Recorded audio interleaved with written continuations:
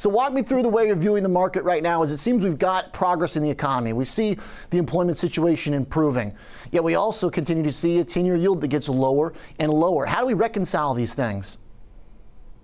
Well, our economy is in recovery, and we look at both from the consumer starting to spend as well as businesses and CapEx reaching pre-pandemic levels. That's all very good. And when we're coming now into a new quarter, we expect that we're going to see some positive earnings, although we see the headwinds of the supply chain. So we're going to hear more guidance going forward and what the expectations are and continued growth, but still working through those supply chain issues. So if we've got some of these supply chain problems resolving, that's right now leading to a lot of people saying, well, our inflation risk is past, our peak inflation concerns are past. What do you think about that sentiment, Laureen?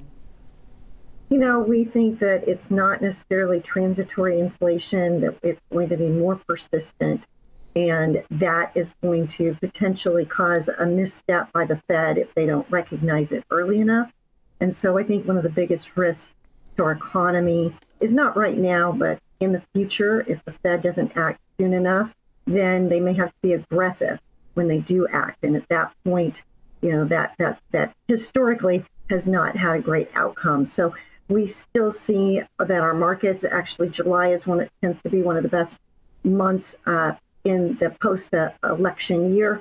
And so I think that just right now things are good as far as the markets are concerned, but investors need to be looking forward to those inflationary impacts and what that could mean to the economy eventually.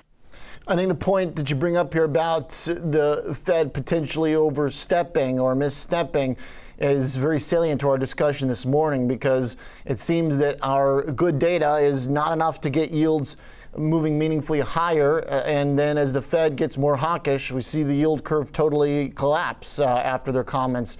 Do you think that concern, I mean, is that, I guess, a good explanation? It seems like it would fit that the market's worried the Fed might overact. Right, I do think so. But it's good to see that those we have some stability there in the 10-year. And the other thing I would mention is that one of the areas that we particularly like in the fixed income space is local currency emerging market debt. That's an area for investors to look at. And as we continue to see, we saw some strengthening of the dollar, but we think that there's going to be a long-term trend of a weakening dollar. And that's an area that investors should be looking at right now.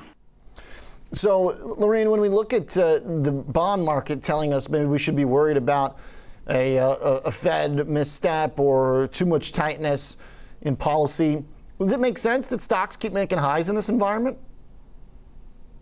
Well, yes. I mean, so what we've seen right now, we've seen the comeback of technology. And now when we look at the markets in the large cap space, you know, value and growth are just about equal right now, whereas there was a larger disparity. And now that large cap growth has come back up. So stocks, when you really ask yourself, where do you want to be over the next 10 years? And you can purchase stocks, let's just say in the large cap value area that throw off dividends, and you're comparing that to still a low yielding environment in fixed income. Fixed income has really become more of the stabilization over in your overall portfolio, but not really generating much in the way of returns. And that's why I was saying, as far as yields are concerned, and when people are looking for yields, looking outside the U.S. and looking at emerging market debt and local currencies could be a good way to add to that fixed income portfolio. But like you said, we do think that equities still have valuations, some areas overextended, but overall somewhat normalized